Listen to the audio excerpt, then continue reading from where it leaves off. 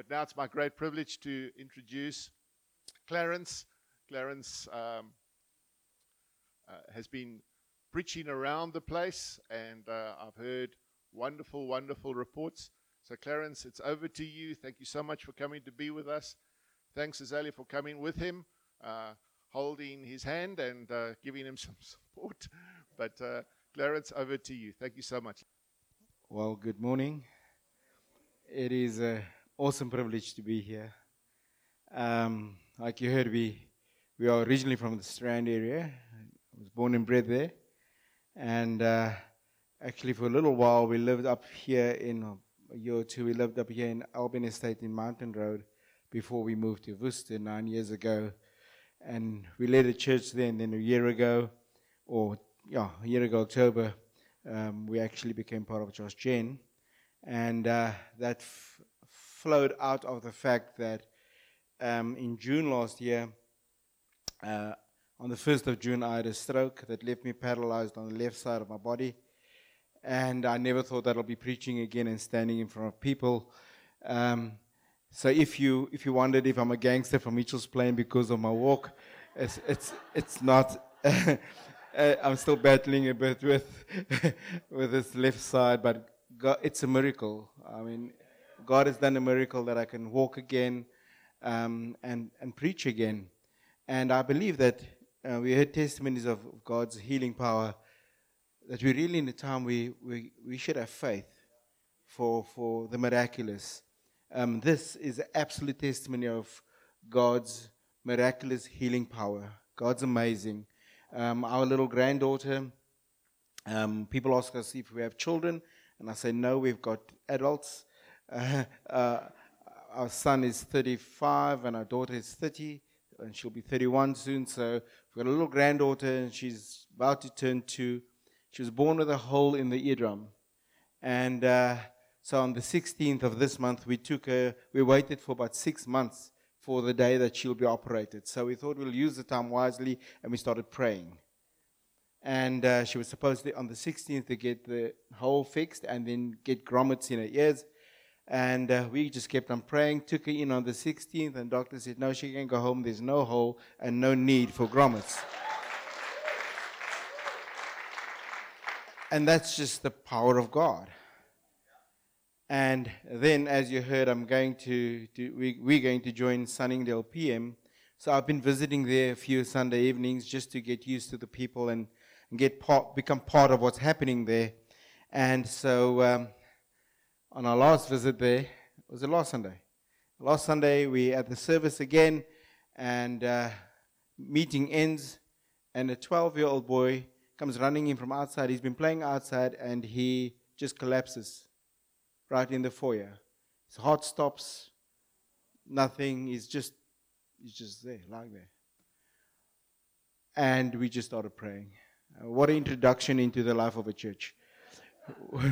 We started praying. It was no heartbeat, not breathing at all. And we prayed for about half an hour, and there were paramedics, and they tried to shock him. And about after half an hour, there was a beat, and he lived again. And that's the power of God. So, that evening, they still, about 12 o'clock, they let me know that he's in Red Cross Hospital, recovering. He recognized his mom. He was responding to his mom. And that's just what God is doing. And so if you've been praying about something, don't get off. Often you wanted half an hour, 15 minutes. That's way past, where there could be recovery. And we didn't stop praying. The whole church just stood there praying over this boy. At one stage, they had to ask us to move and pray somewhere else because it was too noisy. The paramedics couldn't hear one another. But praise God. Praise God. He answered prayer. And he still answers prayer. So I believe that I just want to apologize, first of all, because you've been set up. You came here thinking that because you have nothing to do, that you're just going to have a quick hour.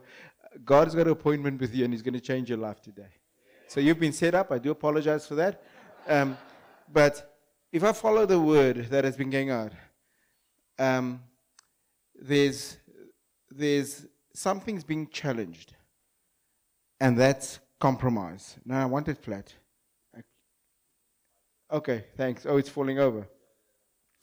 I believe God is challenging compromise this morning. So if you've been compromising, God is speaking to you. So we're going to read in, let's see, let me just find it.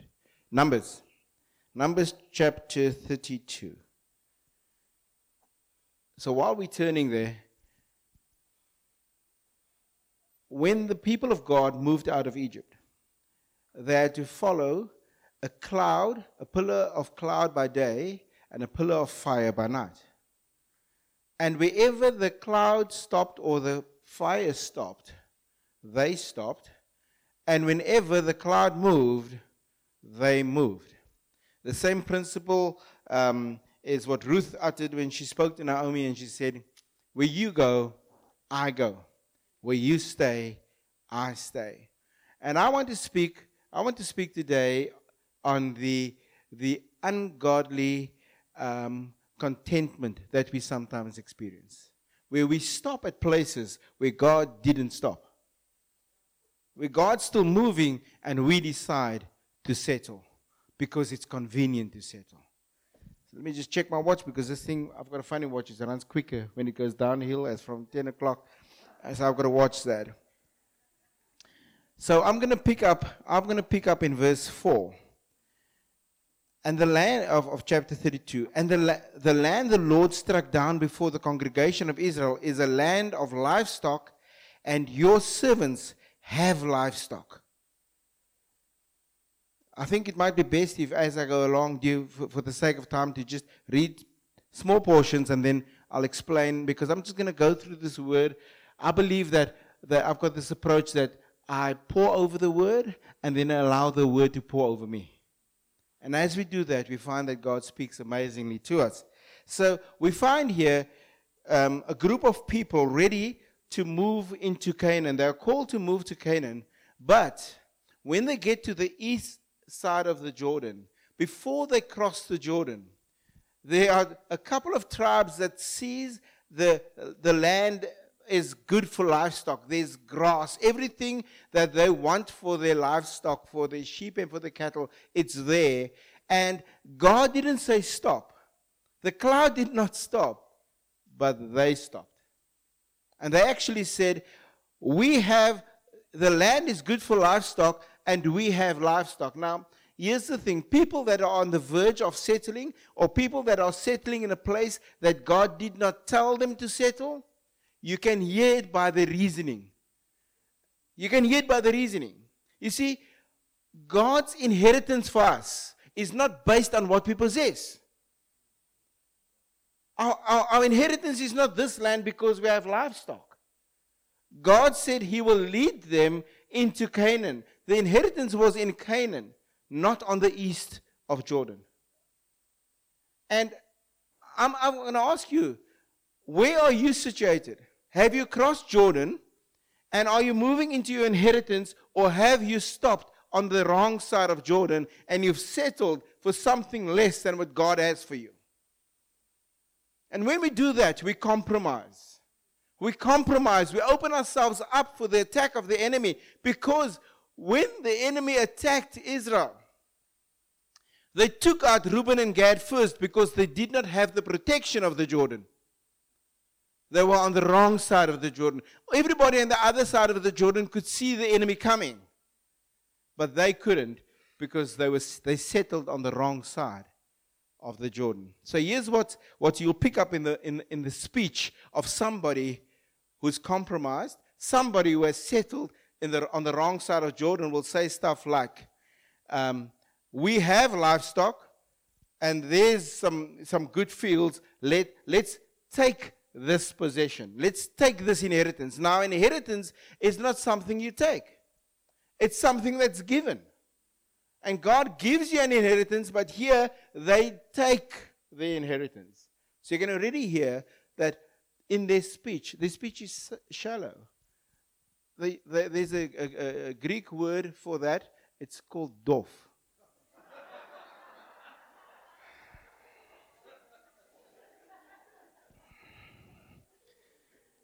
You can hear it. They think they're clever. They make all the holy noises. They speak Christianese,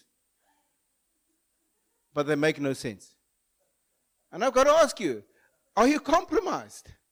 Are you saying stuff like this? I mean, Peter Howard Brown, some of you might know him, used to lead New Gen. I'm from New Gen. That's where I planted from into Worcester. But he used to say, when we went on outreaches to Namibia, the guys with the 4x4s put their hand up for outreach. Just because they had a 4x4. Not because they wanted to advance the kingdom. Because then they would have gone Saturday when we went into Kailicha as well. But he used to say, have 4x4, will travel for God. That's exactly that. Livestock, yes, green fields, so we'll settle here. And we really need to search our hearts and find out, have we settled for something less than what God has for us? You see, God is on the move. And we have to move with Him. Otherwise, we're going to fall behind and we'll be prey. We'll just be fair game for the enemy because we are separated from God's people. The second thing that you'll pick up when somebody's compromised is their language become flattering. You know, have you noticed when somebody wants to sell you some fruit or veggies along the road, they call you, my bossy, my bossy is some veggie. You're not his bossy. He wants your money. And if he can get more money for his veggies than what he would have normally got, he'll take it from you.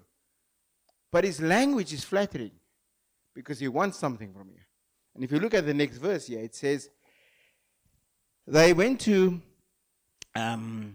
verse 5 of chapter 32. It says, if we have found favor in your sight, let us be given this land. My bossy, please give me this land. And then when they did not get the land, they said, or actually, let me just rephrase. When they did not get the land, you go to verse 16, I think it is. Verse 16. I can't see without the specs. This is now when Moses has actually told them the reasons why they should not stay. The Bible says, and they came near to him. Now, it's not coming near. You know, when you lean over and say, I will do what I want to do. It's that coming near. You see, they were talking to them. They were in their close proximity and saying, my bossy, they were saying, if we have favor, will we have this land? Moses says, no. They go, listen, you won't tell us. Now, I can't do that thing with the head like the Indians, but that's the picture. Right? That's the picture. You won't tell us. You see how the language changes? Goes from flattery to, jy sal my nie sê nie. And that's the signs that somebody is actually settling on the east side of the Jordan. They make stupid mistakes. That's the third thing. They say stupid stuff that children of God should never say. And then they wonder how you know that they're settling, that they compromise. They say stuff like in verse 5 it says, do not take us across the Jordan. God says cross the Jordan. They tell their leaders, do not take us across Jordan. And actually sometimes when leaders want to lead people into their inheritance, people actually get upset with them for wanting to lead them into something better. And you can't imagine how much flack leaders take for wanting to take people into what God has for them. And actually it should be so much easier because the people of God should want to have what God has for them. And I hope that you're not at a place when somebody asks you to maybe open in prayer or maybe give you a testimony and you say, no, please don't do that. No, I don't do that thing. You're saying, don't take me across the Jordan. Don't take me to a higher place, to a new place where I can live in what God has called me to live in. God has got something far greater for you than what you realize. And that's why God has given us leadership to take us into that place that He has planned for us. But sometimes we refuse to step into the gift of God. We refuse to step into the inheritance that God has for us. And we say it in our actions, do not lead us across the Jordan. Now, when we look back now, that sounds stupid.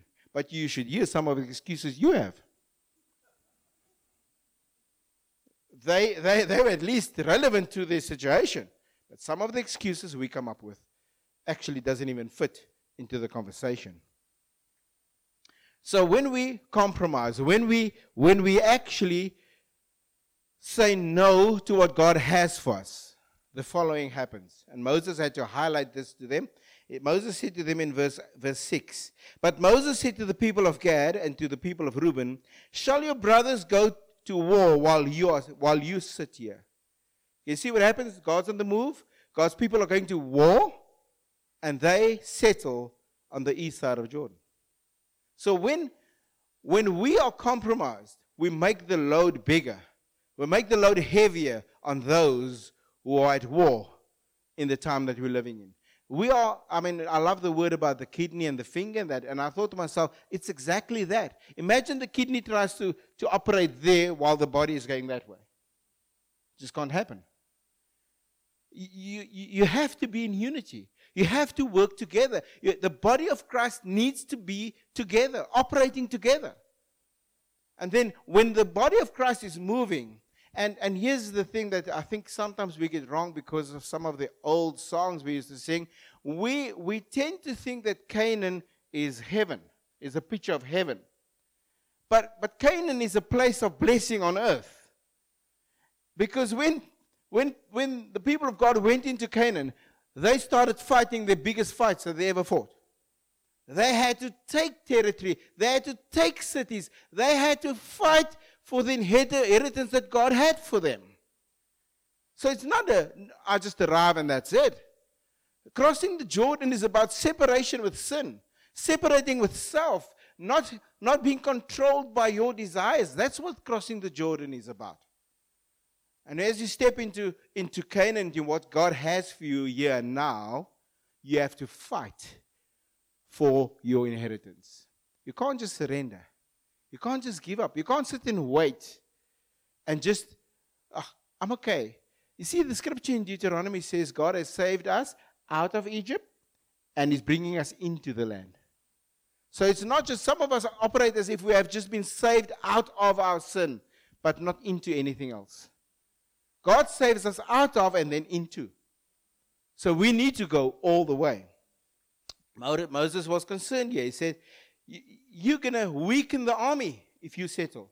The next thing is, he said to him, discouragement is contagious. He says, you're actually going to make the other people feel not crossing the Jordan. And if you want to, just a little tip, I'm not going to charge you for this. This is free. If the moment you sense somebody is stagnant in God, you move on. Because they will actually discourage you. People who are stagnant in God will discourage you and prevent you from crossing your Jordan. Sometimes we feel too sorry, because I'm my best friend and he settled east of Jordan, so I settled with him. That's what Reuben and Gad and the half tribe of Manasseh did. They settled on the wrong side and they settled for less than what God had in store for them. And that's the first sign. If you see somebody settling and not prepared to move across the Jordan, then you move with God's people. It's a warning. And I'm just going to focus on that for a couple of minutes. History, I'll just say this and then I'll go to the warning. You see, when they chose not to cross the Jordan into the promised land, that's Reuben and Gad. When they chose not to go across, it was history repeating itself. Because close to 40 years before that, when the 12 spies went into Canaan, 10 came back and said, we should not go in. We should not cross into Canaan land because the grapes are big, but the giants are bigger. that was just before 40 years, because they now prepared to go into the promised land. So Moses was concerned that history will be repeating itself. And as I thought on that, he actually says to them, you are doing exactly what your fathers did. And you're worse than your fathers. And I felt that was a personal word for somebody.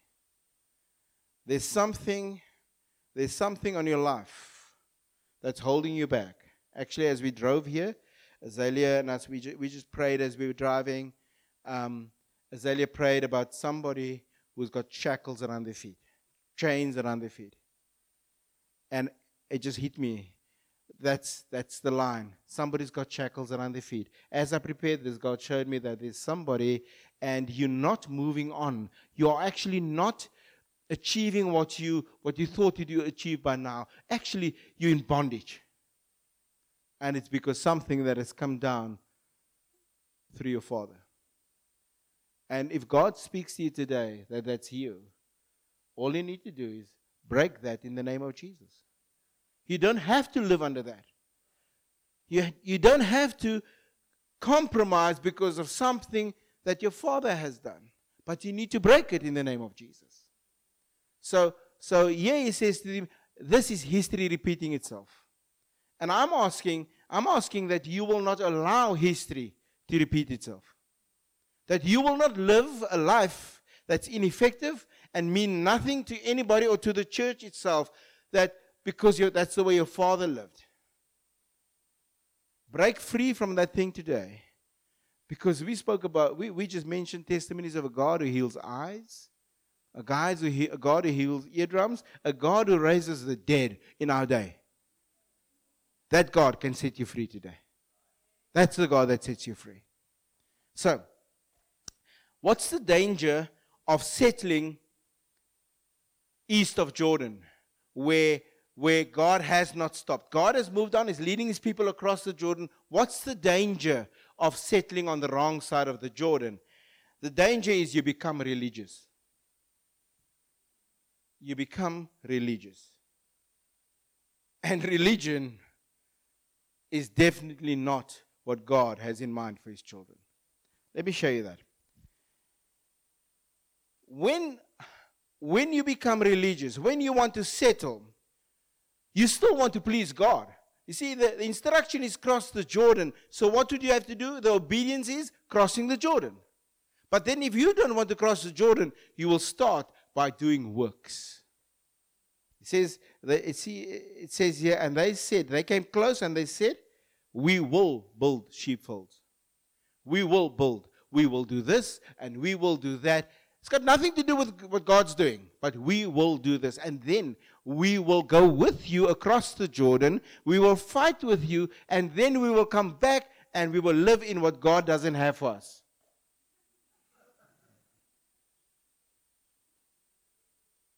That Greek word, dof.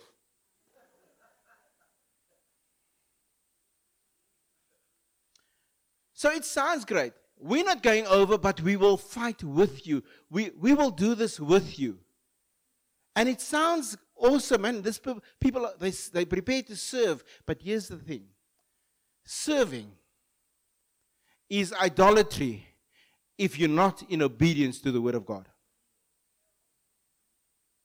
If you're serving to try and ease your conscience, it's idolatry.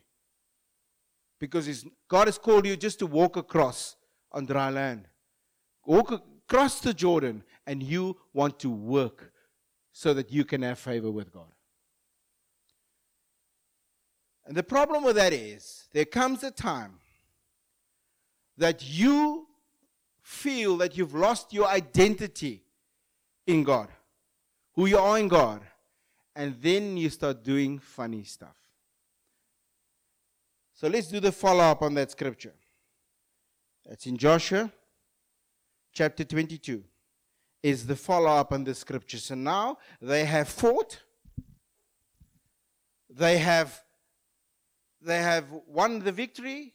They've won the land for their people. And now Benjamin and Gad and the half tribe of Manasseh, they've got to return to the land that they took for themselves. Sounds a bit like South Africa, where people just grab land and say, this is mine now. Okay, so this is not a new thing. Land grabbing, not a new thing. Comes back from there. So what happens? Let's read this. They're on the way. Get the picture. I just got to give you the picture. So they've done the whole fighting, the war thing, and now they're on their way back to, they've got to cross the Jordan again. And on the side of Canaan, on the west side of the Jordan, they do the following. It says here, chapter 22 of Joshua. And when they came to the region, verse 10, and when they came to the region of the Jordan that is in the land of Canaan, the people of Reuben and the people of Gad and the half tribe of Manasseh built there an altar by the Jordan, an altar of imposing size. God had already had an altar in the tabernacle. God had already had an altar amongst his people. They were not called to build another altar. You see, but they had to build the altar so that people could know. That people could know that they are part of Israel. See, if they just crossed the Jordan and lived with the rest of Israel, they needed no altar.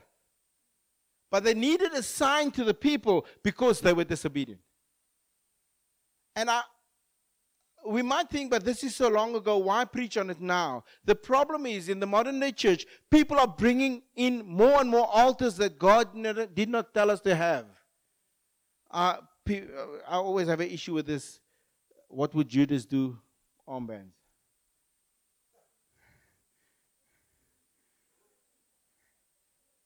Because I get that, I kind of feel, why do I need, if I'm obedient, I don't need an altar. You see, this is the reason. Let me give you the reason, in case you think I'm making this up. Verse 24. When they were asked, why did you build the altar? They said the following. But we did it from fear that the time to come, their children might say to our children, what have you to do with the Lord God of Israel? For the Lord has made the Jordan a boundary between us and you. You see, when you separate yourself from the purposes of God, you will start building altars that God has not told you to build.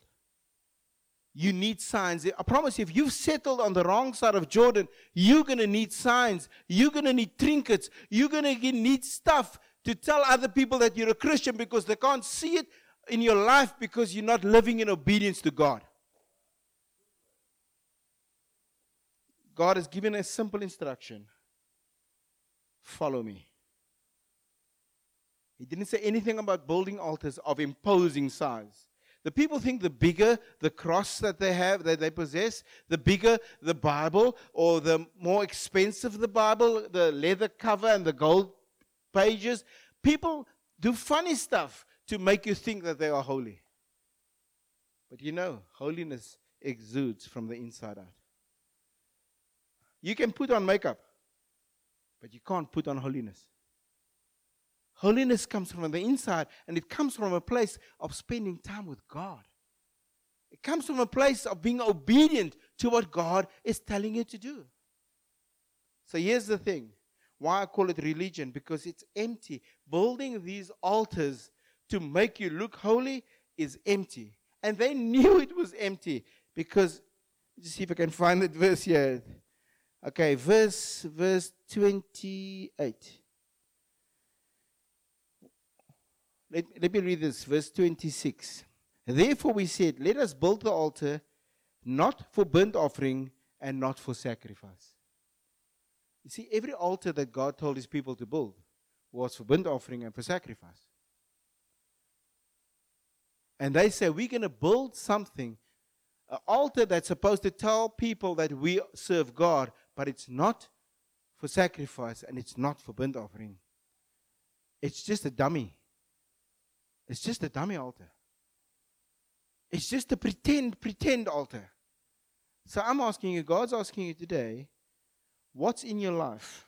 What altars have you built to prove to others that you're a child of God? But God has not asked you to build that altar. He's just asked you to be obedient. They said this.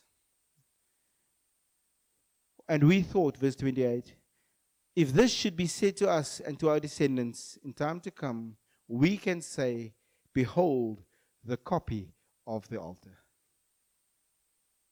That's what that whole thing was. Just an empty copy of the altar of God. And that's what religion is.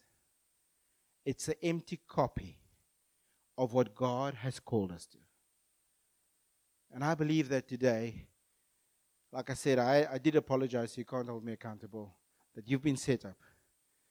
Because God brought you here, not so that you can have a quiet time away from the grandchildren, but God brought you here because He wants you to deal with the disobedience in your life.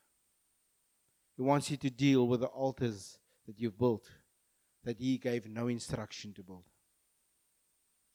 And it's not something that you just go and you say, oh, that's a good word, it's challenging, and you leave. There's something that's needed, and that's called repentance. You cannot move on from disobedience without repentance.